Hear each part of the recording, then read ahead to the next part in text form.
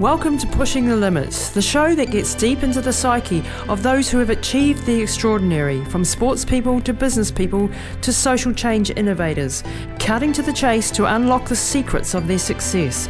Brought to you by Running Hot Coaching, the platform that helps you achieve all your health and fitness goals.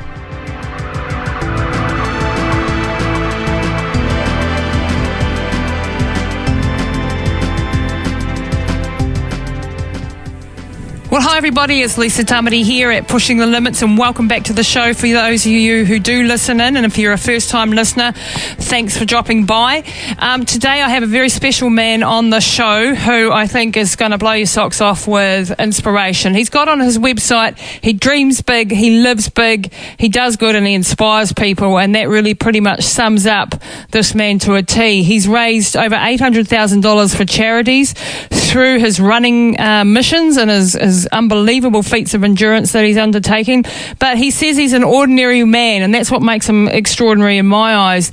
And I'm just so proud and glad to have this man on the show today. We've got Mel Law joining us all the way from, where are you, Wanaka? Is that right? Lisa, yeah. Wanaka, wow. How's it looking down there, Mel? Oh man, it's hot today. The wind is blowing, and coming in off the lake, but yeah, the sun is shining. It's blistering, like 25 degrees, which for the 1st of November is a bit daft, isn't it? It's crazy, hey, but don't moan about it. You know, it's been one of those awful winters up here, so crikey. It's a good excuse to put off on the run for another few hours anyway. Yeah, wait till it goes a bit cooler in the evening. Well, Mel, you know, it's a real pleasure to have you on the show today, and I just wanted to really dive into a little bit into your history, your background, and then really look at some of the amazing feats that you've accomplished, some of the highlights, some of the lowlights, and really look, I wanted to have a sort of an honest athlete to athlete discussion around burnout, depression, all of those sort of good positive things that afflict many of us ultramarathon runners, or things, those very real things, yeah, all those very real things, and have a discussion around that. But let's talk for starters, where did you come from and what's your background? Why did you grow up outdoors and have a real sort of an adventurous childhood? Yeah, I grew up with an adventurous father he was big time into hill walking in Scotland. So as a kid, we had all our holidays in Scotland, and Dad would drag us screaming up mountains, complaining bitterly about not being able to sit there on the beach and watch the rain pour down. So he planted the seed early on, no doubt about that. But like a lot of people, I resisted, and that seed lay dormant for a very long time. It kind of started coming out a little bit in my 20s, and then late 20s I moved to New Zealand. I went tramping in the Nelson Lakes, and boom, I was an outdoors man forevermore. So that was a big turning point. Then for many years it was all about recreational tramping and mountain biking. I've always loved peak bagging. I've always loved getting to the top of stuff. Mid-30s, I discovered endurance sport, and sort of spent 10 years as a enthusiastic but not particularly talented multi-sporter. I did a couple of coast-to-coast and lots of the other big races. Did the MyZone at the New Zealand race at the turn of the century. And then, just 8-9 years ago, it just morphed into this absolute love affair of long-distance running. And yes, it's so simple compared to multi-sport. Oh, totally. Yeah. I don't know how they do it when you got to train for a number of different sport disciplines. I mean, apart from the expense and the equipment and all the rest of it, it's like, how do you get good at so many things? I really admire them. Yeah, and how do you keep so many support crew happy? Sounds like, well, I was married, I think my multi-sport career, so I wasn't keen to go there again. Fair enough, yeah. And in fact, I mean, doing these sort of massive feats of endurance and being dedicated athletes can affect your marriage quite strongly, can't it? It sure can, yeah. And that's that's one of the great learnings, isn't it? Is trying to keep the balance, and the focus is on yourself and your goals and your ambitions, but not at any cost. Yeah, that's the thing that you've got to learn along the way, and athletes have to a certain degree be selfish in their driven approach, because that's what it takes to do this sort of thing. But it's only in my recent years that I've realised the cost that I've paid and that others around me have paid, and my family and so on, for the ambitions that you set out to do. But let's have a look at some of the... Still talking to you at least, Lisa? Oh, my mummy, she's just wonderful. Well, she's the greatest role model I've got, isn't she? She's just absolutely beautiful. She's the toughest one of all. She makes me look like a wet rag, really. But we need a podcast with her, actually. Oh, I do, yeah, definitely. I'm working on it.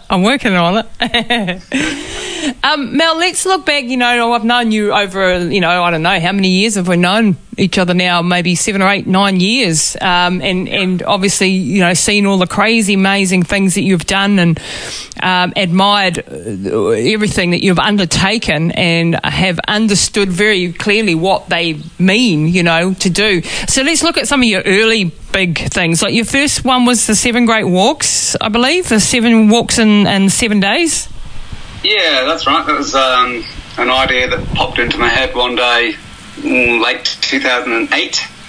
And I did it in late 2009. And basically the idea was to cover off the 7, what I call the mainland Great Walk. So we didn't do Rakiura on Stewart Island, and I don't count the Whanganui River journey as a great walk. I still don't understand how a kayak journey can be a great walk. No.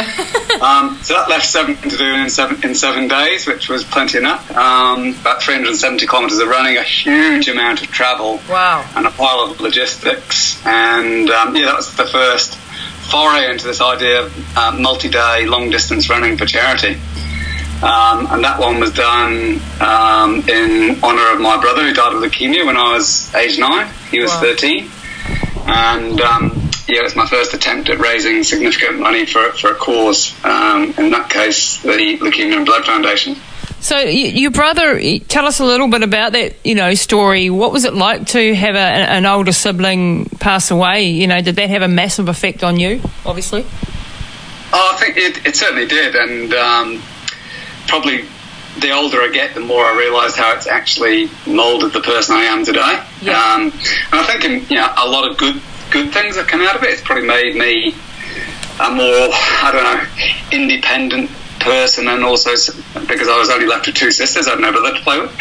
And I wasn't going to play with my sisters. Yeah. But it also made me, I think, a lot more determined to get the most out of life. You hear this a lot from people who have lost loved ones, and I know it's a bit of a cliche, but you feel in a way you're living your life for 2. Yep. And certainly I discovered the power of the power that can lie in adversity. When something goes wrong, you can kind of wallow in the misery of it, or you can use it for strength somewhere down the track.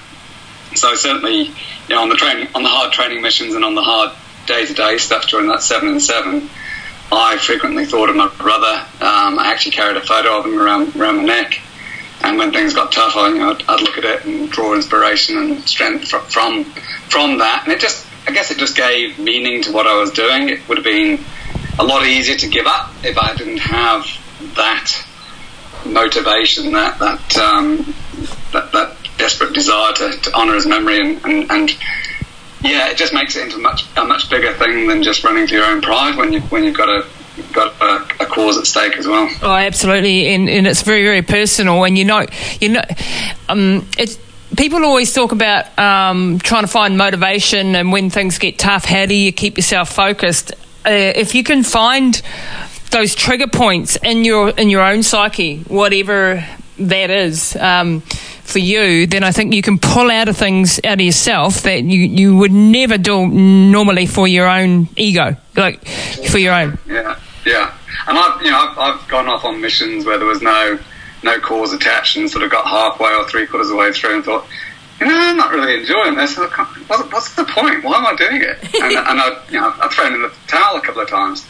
But if I've been doing that with a cause related and with a cause behind it, and known that I was sending out a message that I gave in, particularly now that I'm concentrating on mental health as the cause I support. Yeah. it doesn't look so good, does it? And it certainly provides with you an awful lot more willpower to carry on when things get tough. Yeah, it does. It sure does.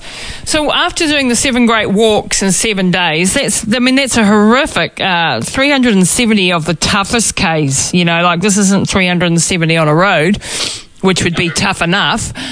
This is the travel, the logistics, the promotion, the raising the money. And I had a chat with you last week about the hardest part of these runs that we do is not the actual running. It's the logistics and the planning, eh? Sometimes. Yeah. The planning and the logistics, just bringing the whole thing together, particularly given, the way I've typically done it is to recruit an awful lot of people to run with me. So people join a day at a time or a couple of days at a time. Wow. And I involve them not only in the day-to-day running, but I turn them into fundraisers as well. So it's kind of pyramid selling for charity, one network approach to fundraising. Yeah, but actually really hard to do that, eh? To bring in so many, because I know logistically that's really hard. It's something that I avoided, and say like the Run Through New Zealand, I avoided doing that because I just couldn't cope with the different personalities, the different struggles, all of that sort of stuff that goes with having a lot of people.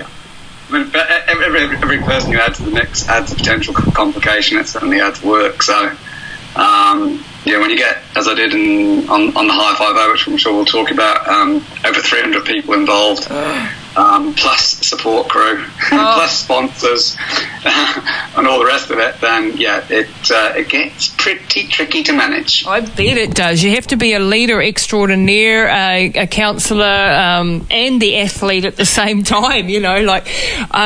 One thing I found when I was running through New Zealand, because I did actually have lots of people, and at the start I invited everybody to come out and run with me, and then I found that in my absolute state of horrific exhaustion, when people were coming out and they were wanting to, draw inspiration from you, and they're fresh and they're bouncing around you, and I just could not cope with it, to be honest. Yeah. I couldn't perform as an athlete because I was in a deep, dark world of hurt and pain, and I couldn't pull out the bubbly, happy personality that I would needed to be to inspire these young athletes coming out, or these people that want to be a part of something, and I felt terrible.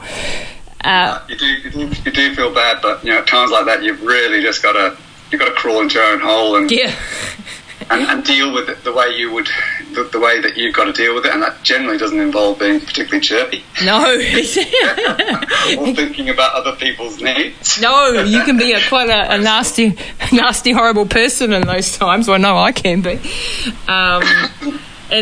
So I've always wondered how the hell you did that. I mean, what came after the 7 great walks? What was your very next adventure?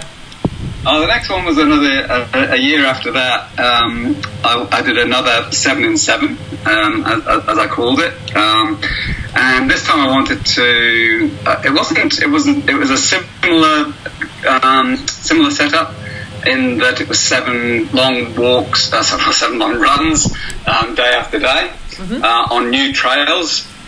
They were all in the Southern Lakes area, so we took some of the logistics out, but we were going much more into the deep backcountry doing tougher runs. Wow.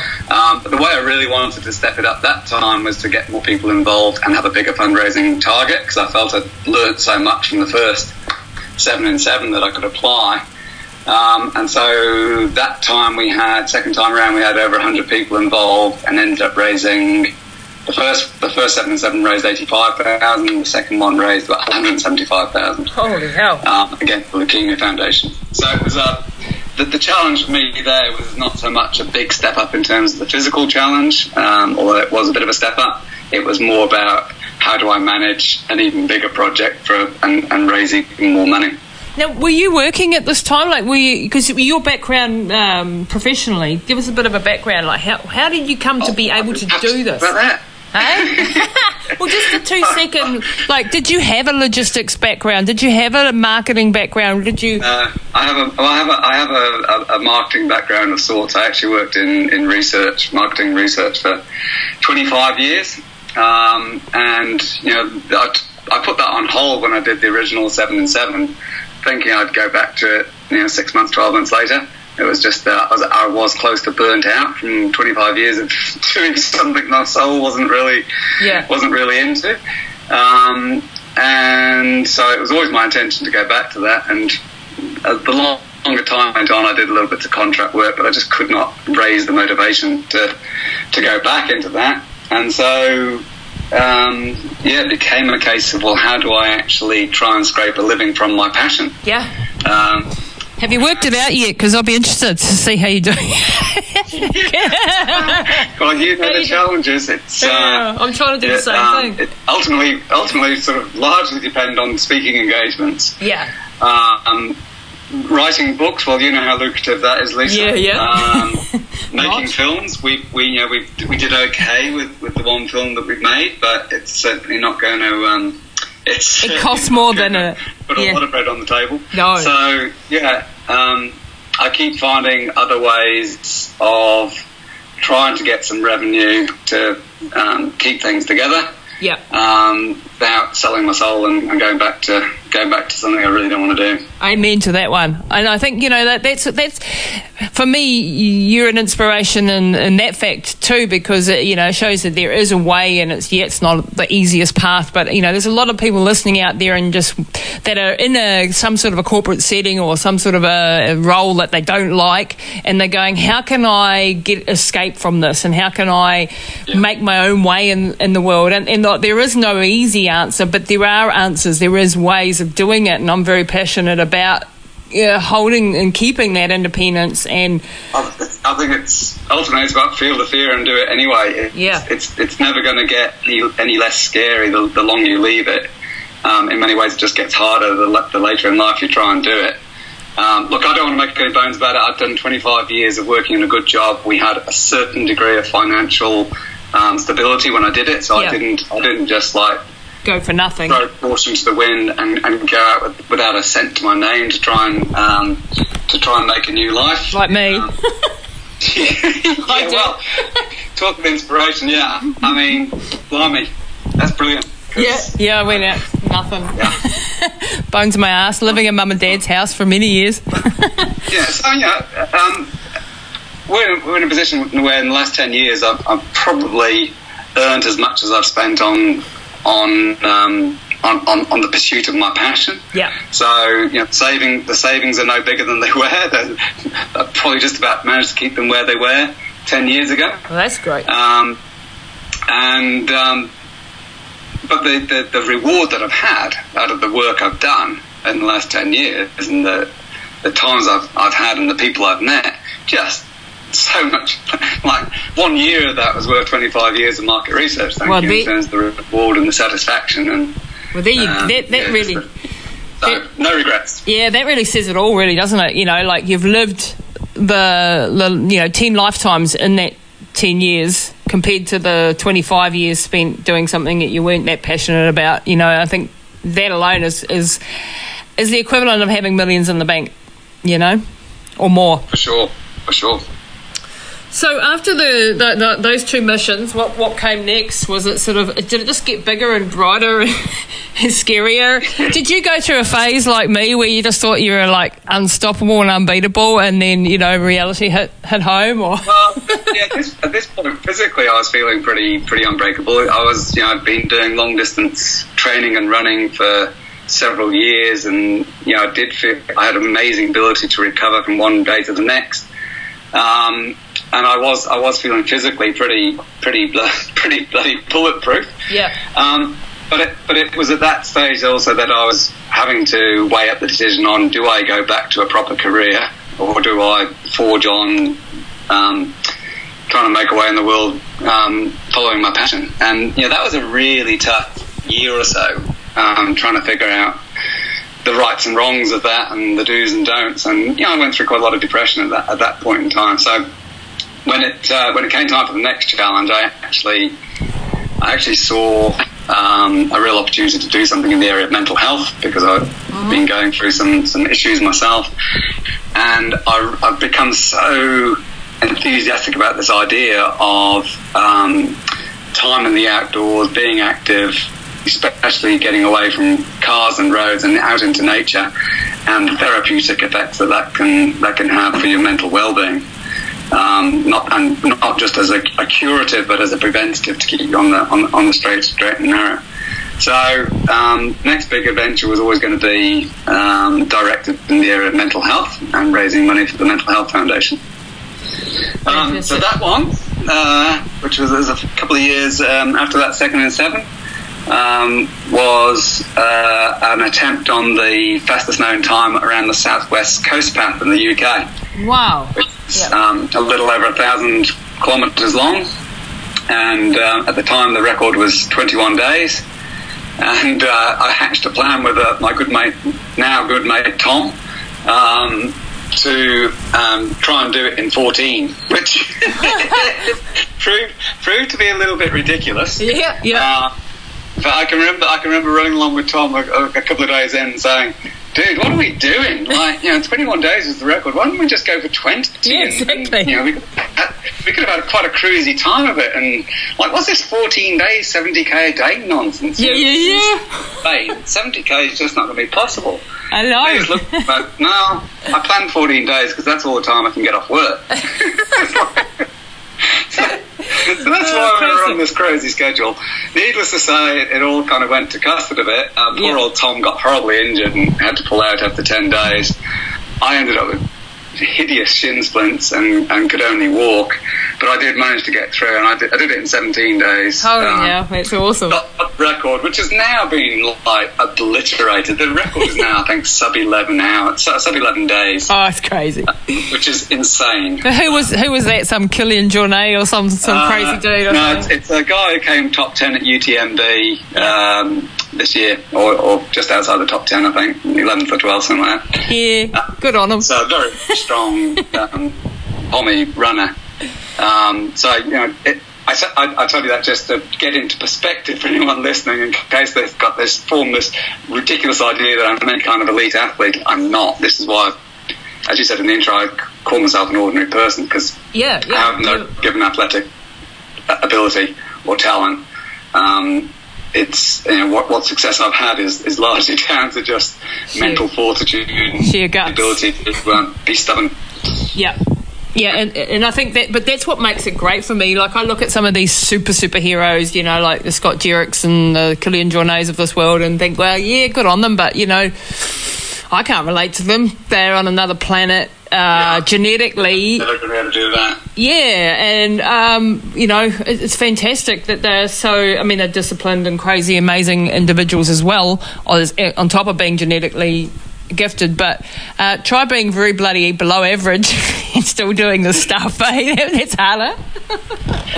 Yeah, it is harder, but I think.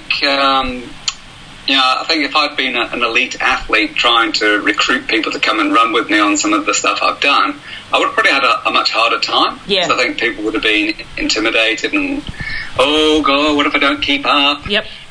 Whereas with me, they had none of those fears. Oh, I don't know, mate. I went for a run with you in the bush and ended up getting lost because I couldn't keep up with you guys. True. I do remember trying to find Lisa in the Waitakere bush. Oh, she went missing. Yeah. And a big shitty because I couldn't find you guys and you were too fast for me. So, lack of athletic prowess is, still got a whole lot more than me. It's funny.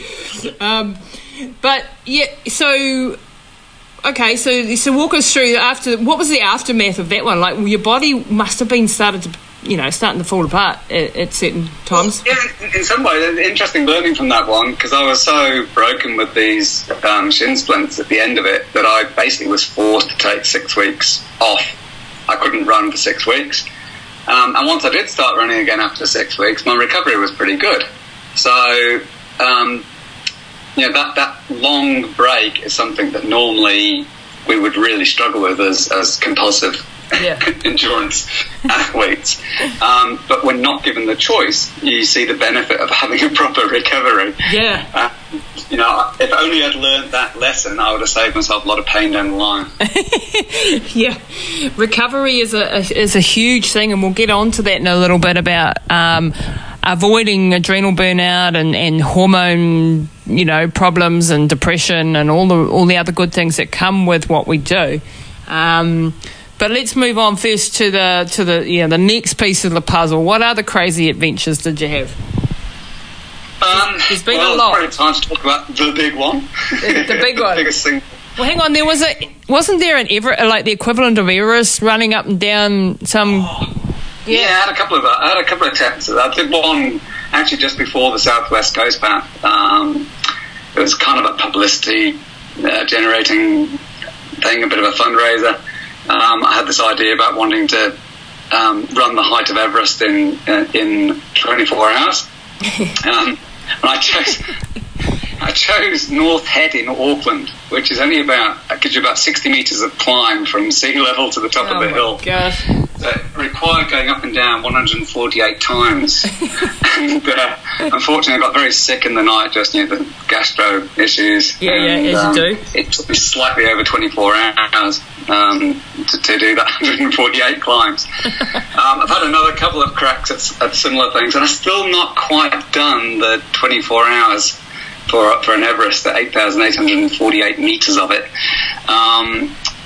And I'm really trying to resist the idea of having another crack, so I think I'm going to that nonsense. Yeah. Move on, mate. Move on. It hasn't completely gone away. I go up hills and I assess them for their suitability, because you need a hill that's short and sharp but not too sharp, so that you can get the required altitude without having to do too much distance as well. Yeah.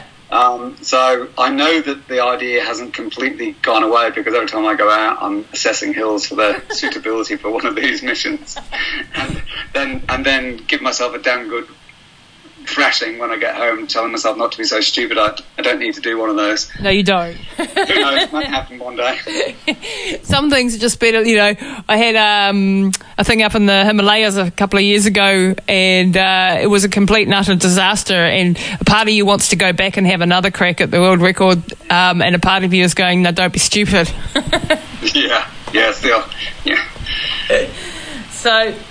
So, okay, now let's get on to the big one. This has been your most epic, amazing, incredible feat. I think incomprehensible is a word that really comes to mind for this one. This was the High 5-0. Tell us all about why did this come about, who you were doing it for, what it involved, and how it all went down. Okay, I'm really not quite sure where the idea came from in the first place, but the basic idea was to do 50 peaks around New Zealand in 50 days. And then the really stupid part of it came when I decided to sort of extend that idea out and try and build in 50 marathons, or to average 50, the equivalent of 50 marathons over the 50 days. Had I just gone for the 50 peaks, it might have been a more sensible thing to do. Yeah. But I think basically it came out of my desire to just create something that was such a huge stretch for me. I guess I felt I'd stretched myself a few times, but this one was really, really going into the land of fear. I just kind of figured, well, it may not be possible, but let's give it a go. And one of my favorite thoughts really is, if you know you can do it, it's not a challenge. Yeah. So I certainly did not know whether I could do this thing or not. I also once heard someone speaking who said, if it's not being proved impossible, then it must be possible. And that kind of rang around my head, and thought, well, no one's proved it's impossible, so maybe it is possible. Why don't we go and find out? Yeah, so that was early 2015. It was a huge project to pull together, 18 months work by myself and my wife Sally. Over 300 people involved. The logistics were mind-boggling. The planning was ridiculous. The fundraising, the publicity, everything was just, sponsorship was just on another level. But we'd set up with this massive goal of trying to raise $250,000 for the Mental Health Foundation. We kind of figured, big project, big goals. Yep. And the wonderful outcome was that we raised well over $500,000 for the cause, which was just brilliant. That's insane. I proved that it wasn't possible, at least not for me. Because I had a lot of issues to deal with. Sickness, injury, the death of a good friend halfway through. So, things don't go to plan. No. And I was forced to be constantly making plan Bs and revising plans. Yep. I dropped a couple of the bigger peaks and substituted in the smaller peaks. I ended up having to drop quite a lot of distance off some of the days. So I ended up doing about the equivalent of about 40 marathons, and I did climb 50 peaks. Most of them were the ones I originally planned to do. Yep. And so, the big question for me at the end of it was, well, was that success or not? Oh, yeah. Can I Bloody hell yes. Not? Yeah, no, hell yes. Well, yeah. A resounding yes. Yeah, I'm actually totally at peace with the idea. Yeah. That I didn't achieve for myself all the physical goals that I set. But that's completely overridden by the fact that we raised so much more money than we expected to. But also, there's this thing about if you set the bar just a little bit beyond where you think is comfortable, yeah, and you achieve it, then you've achieved that. Let's say that height is 5 feet. Yep. You've jumped 5 feet. You've achieved your goal. Great. You feel good about that. That's awesome. But if you raise the bar to like 10 feet and go, how close to that bar can I get? Yeah. You end up maybe doing 7 or 8 Yep. feet. Yep. So you've actually achieved an awful lot more by setting the bar ridiculously high and falling short. Oh, totally. By setting the bar lower and achieving everything. Yeah, I totally agree with that, and I think, I know as an athlete you have these. I mean, the same with me when I ran through New Zealand. Once again, harping back to my stories, but I couldn't do it in the 33 days that I'd set out to do. So, is it a failure that it took me another 8-9 days to do it, or is it? No, and I'm quite like you. I'm quite at peace with. I had to take plan B and work within my human limitations, but I know that I left nothing on the dance floor, Yeah. So long as you know you gave it everything and you couldn't have done more, and you didn't wimp out. You didn't shout stuff just because you didn't feel like it on that day. No. Then cool. Then that's cool. And I think the great thing about a leader like you, and I put you amongst really great leaders, because you are able to motivate and inspire thousands to their feet. You can also raise money. Like, I've never cracked the code on raising, like I was disappointed with what I raised on my various different charity things.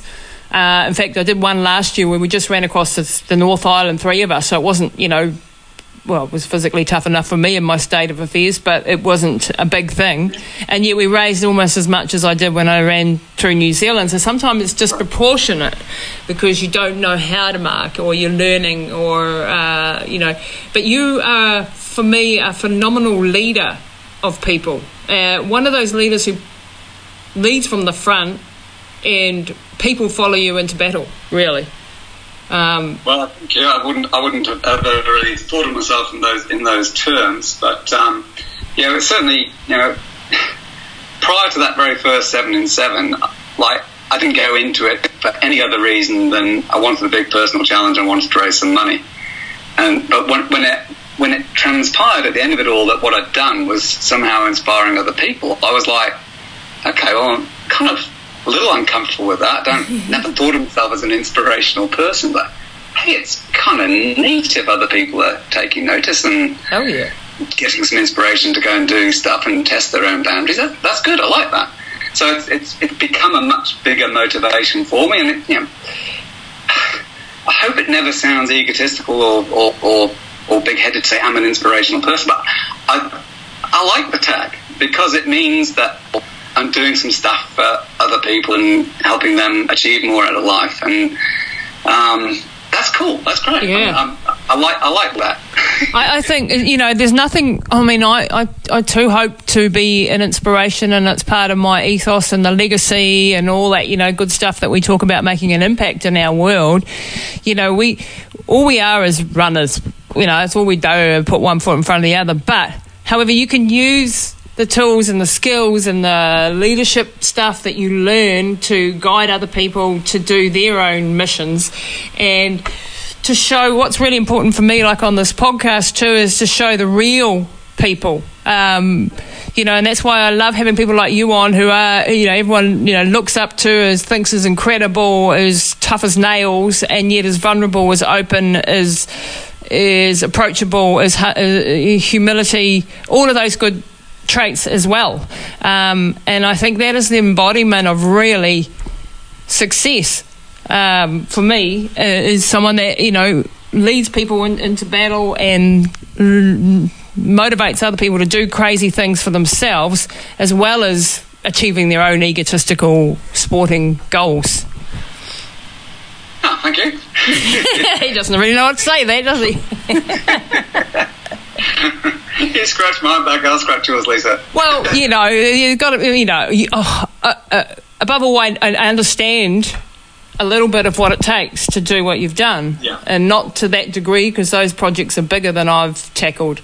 But to have that many people just in your immediate vicinity and working with you, and so that high 5-0, it presented you with an awful lot of challenges physically. So what were some of the challenges? What happened to your body? I know you had trouble sort of even earlier on in the piece. What sort of happened? Yeah, I mean, I was only like 4 days into it when I developed a horrible chest infection.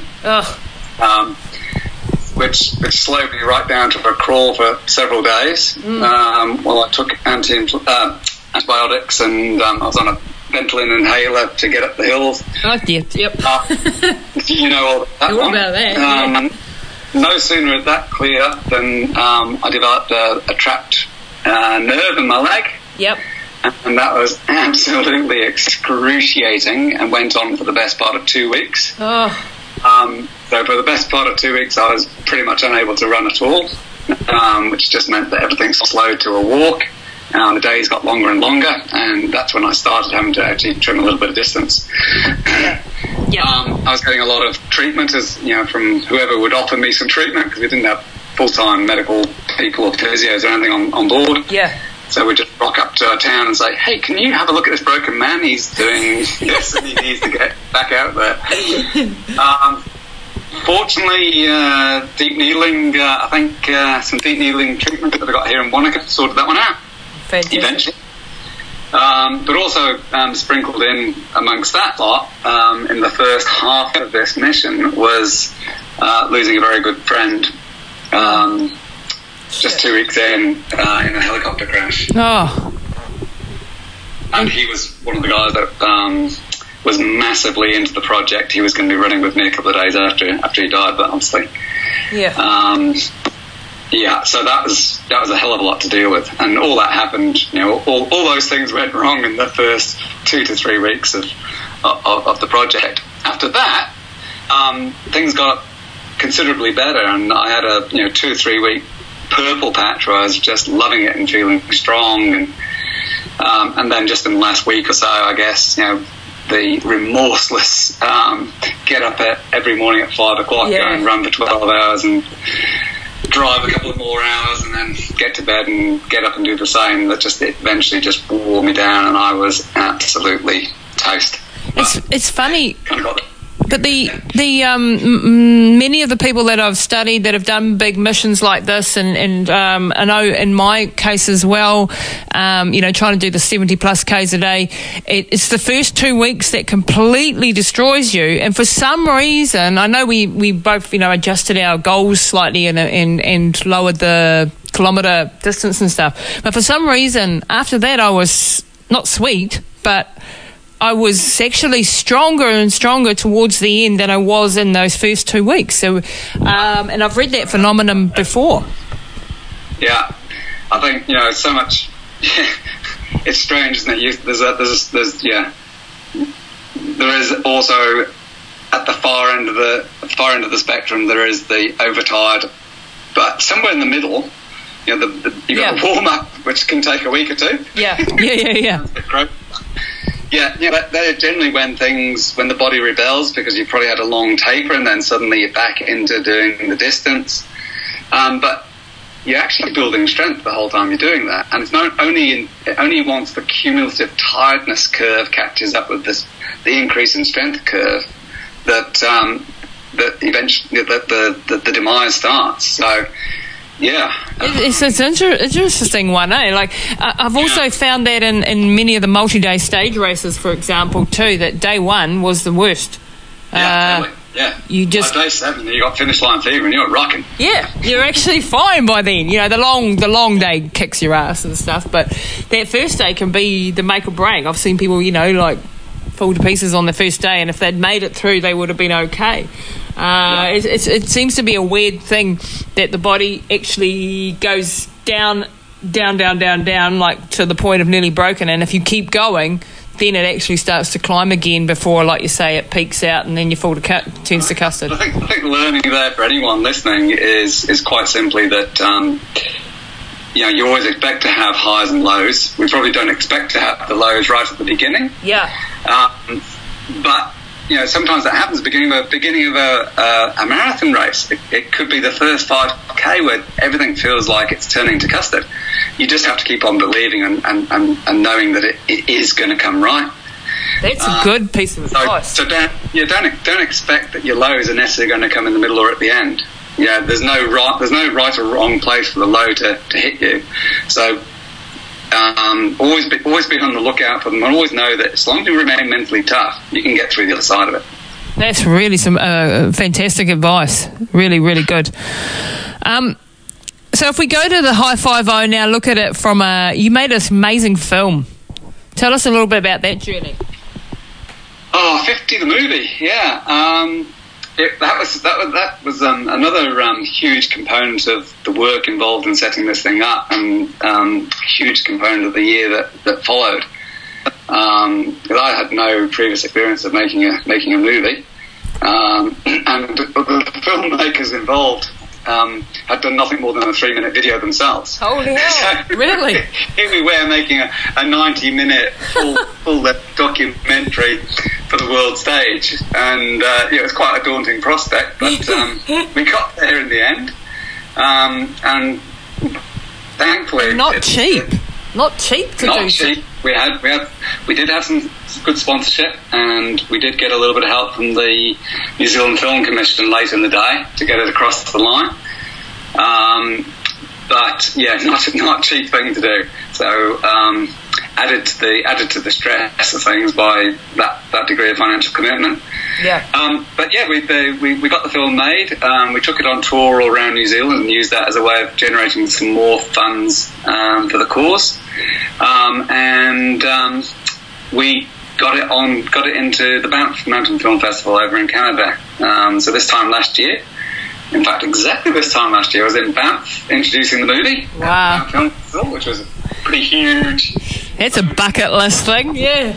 Yeah, and it's since made it onto the Banff World Tour. It's been going around the world for the last, or a reduced version of it, a 25-minute version of it, has been going around the world for the last, best part of the last year. Wow.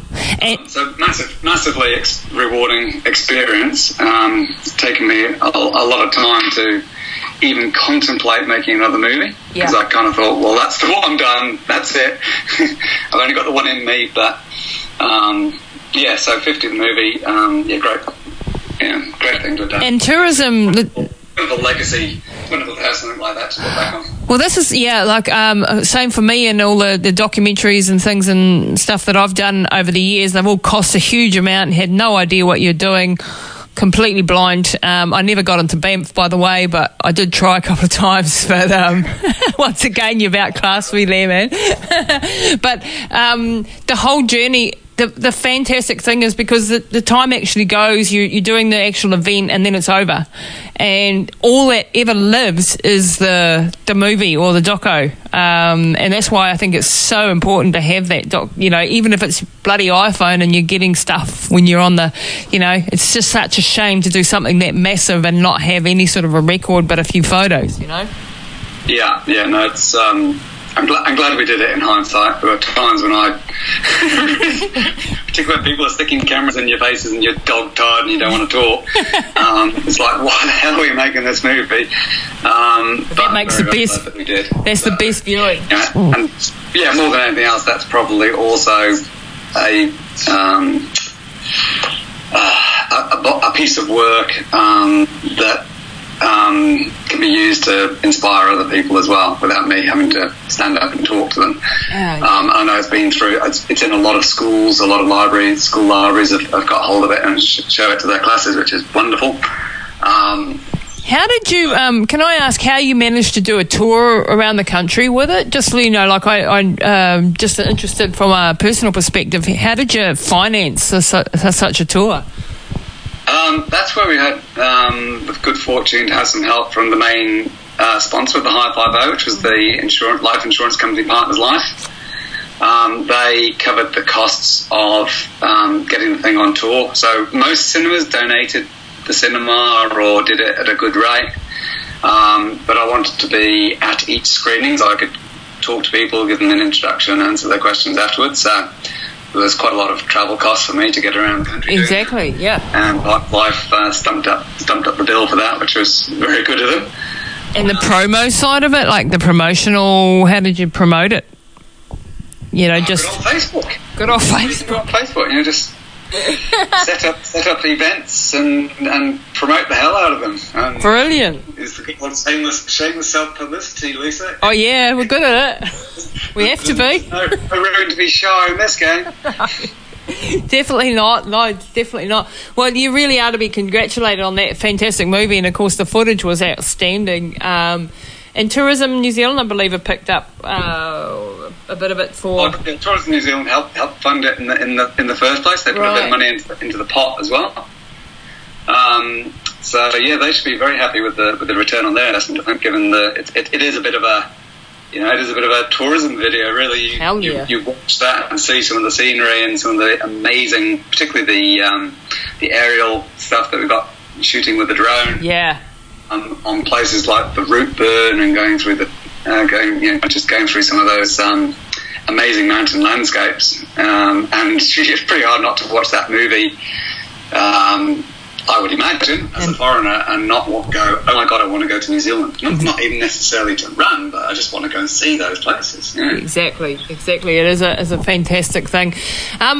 Lastly, I wanted to touch on mental health issues and depression and exhaustion and burnout, all these fantastic things that are unsexy to talk about as an endurance athlete, as an icon, tough man, what sort of effect has it had on your health to do all these massive things? I know I've taken a bit of a hit physically, and we were gasbagging the other day about being broken-ass runners. What sort of effect has it had on you physically and mentally, as you're getting a little bit, dare I say, a little bit older? We're all getting older, Lisa. Yeah, we sure are. Excuse me. As soon as we start talking about my health, I start coughing. Well, for a long time, it seemed to be only really having positive effects on my health. I was getting fitter and stronger and mentally tougher. So I thought I was kind of unbreakable and very resilient. But I underestimated just how much the High 50 did take out of me. And I tried to come back too hard too soon. I came back sort of, it's that terrible sinking feeling afterwards when the big project is done. It's like, what's the next goal? I've got to have something, I've got a goal. And probably the most stupid thing I did was straight afterwards I decided, well, I've got to have some focus to get me through the year now. Besides making the movie, some physical focus to get me through the year. And I decided I was going to try and do a PB at Kepler in December. which PBs after such a mission don't work, mate. I could have told you that. Yeah, I mean, in all seriousness, if it's 50 days on the go like that, then you probably need at least 100 days to get close to properly recovering. And more. And I was, 20, 30 days out and trying to do speed work and hill work, and it was just stupid. It's stupid. In hindsight. And I hadn't properly appreciated just why I was having so much difficulty getting going again. I think a lot of people mentioned fatigue, and I went, no, I don't get fatigue. I'm unbreakable. I just bounce back. I'm good. But I was, unknown to me, battling chronic fatigue, and it took me a year to actually get a diagnosis that I would accept and start to make some lifestyle changes. And that was really, really hard mentally, because I guess so much of my self-esteem and sense of self-worth is wrapped up in being unbreakable, an unbreakable runner that bounces back and has resilience and can recover quickly. And when you can't do that stuff, and when you realise just how fragile you are physically, it's very, very hard for that not to translate into feelings of mental distress as well. And I certainly had some real battles there, because it's like, well, what am I going to be now? I'm not unbreakable now. The runner who does big stuff. It's taken me an awful long time to sort of come to terms with the fact that I probably have done the biggest and most ballsy things I'm ever going to do. But hey, I've still got enough physical well-being to get out into the mountains, to go and climb a hill. I maybe can't do 20 of them when I used to be able to. Maybe I could do 10. Maybe I can do it in twice the time that I used to, but hey, I can still do it. And I'm just retraining my brain to be happy with that. Yeah, I'm hearing you. So, yeah. I'm hearing you very, very loud and clear, because it's the same journey that I'm on. And I think, what's helping me is helping others and inspiring others, and in the coaching sense, trying to stop others from breaking themselves. We're all for big, huge, amazing challenges, but recovering and finding balance and mental health as well is, at the end of the day, very important. And I think, and you will know this too, Mel, the biggest journey that I've been on the last couple of years is with my mum, and seeing someone who cannot even move their wiggle their toes come back to a state where she can walk and she can do everything again. It puts everything in perspective, and you realise how tough the people with disabilities are, which has really got me sort of going, it's real cool to be this super cool, unbreakable runner, which we were, not so much are, but to actually see the daily fights of people with disabilities and their comeback stories, and knowing that, well, if they can come back, then, perhaps I can come back too, if I want to, if you want to do that sort of thing again. Or is there something else to life? This isn't necessarily... It's a change of direction, it's a change in the stage and the phase, and it's not giving into age. I think that's what our fear is underlying this, is that am I giving into the frailties of age? And, I rebel against that. I totally hear you. I think I've said to a few people that the High 5 sort of added 5 years or aged me 5 years as a person, and I think it probably aged me 10 years as a runner. Yeah. I don't think I'll ever be able to run quite the same as I could pre-High 5, which is not to say I was any great shakes as a runner, but I was a little bit faster and a little bit stronger than I am now, and I'm probably, I'm 58 shortly, and that, to be expecting to still be on the improvement curve is just ridiculous. We keep trying, though. You just have to accept that past a certain age, things do start falling apart a little. And the secret to happiness is to embrace that, accept it, and just say, okay, so it's not going to be a PB every time I go out, but I'm still getting out there, and that's more than most people my age are doing, and it's certainly a lot more than people who are less fortunate than me with a disability or whatever it is can do. So, hallelujah, rejoice, count your chickens, and get over it. get over it. And I would highly recommend, actually, a friend of mine who's been on this podcast earlier too, Gary Moller. He's very good at picking up mangy old racehorses and fixing them up. He's a function. I had some help myself from Gary in that regard. Yeah, he's fantastic. I highly recommend him. And look, he's turned himself around from being a broken-ass 50-year-old to being a top world-class athlete again in his age group at 65. So, it can be done. But I think, as a word of warning out there, or a word of we're human. We're human, and I think it's very powerful that we share these very important stories, both sides of the coin, the glamorous side and the not so glamorous side. So thank you very much, Mel, for sharing your story today. You're an inspiring individual, and you will continue to be an incredible leader and an incredible inspiring person, whether that's running faster or slower or higher or not. That's I think that's beside the point right now. The legacy that you have, the legacy that you've built, the person and the reputation that you have is what will help you move forward, I think. Thank you, Lisa. And when all's said and done, if I wake up tomorrow and I can't run ever again, got some great memories. So bloody oath, yeah. Now, before we go, Mel, a few memories in the bank while you're capable. While you're capable. Before we go, just where can people find you, connect with you? You've got a fantastic project called Wild Things. Let's talk briefly about that, so where people can be involved. Oh, okay, yeah, sure. So, Wild Things is obviously an online-based club that Sally, my wife, and I set up last year with the goal of providing wannabe trail runners or experienced trail runners, anyone with any remote interest in trail running, with ideas, information, and inspiration about Kiwi trail running. So, the core of it at the moment is very much around building a really kick-ass trail directory, telling people where to go running and trails in New Zealand, everything you could possibly want to know about trails. And we're gradually building that. There's a huge community of interest around that. We've got a Facebook group, Wild Things NZ Trail Running Club, which has got well over 7,000 people involved. Amazing. And that is a brilliant forum for talking about anything. Yeah. And some of it's more on subject than others. Yeah. But anything trail running gets discussed on there. So that's worth checking out. If anyone wants to get hold of me, they can do so through that website. It's wildthings.club. Just do the contact us thing, so they can get me through there.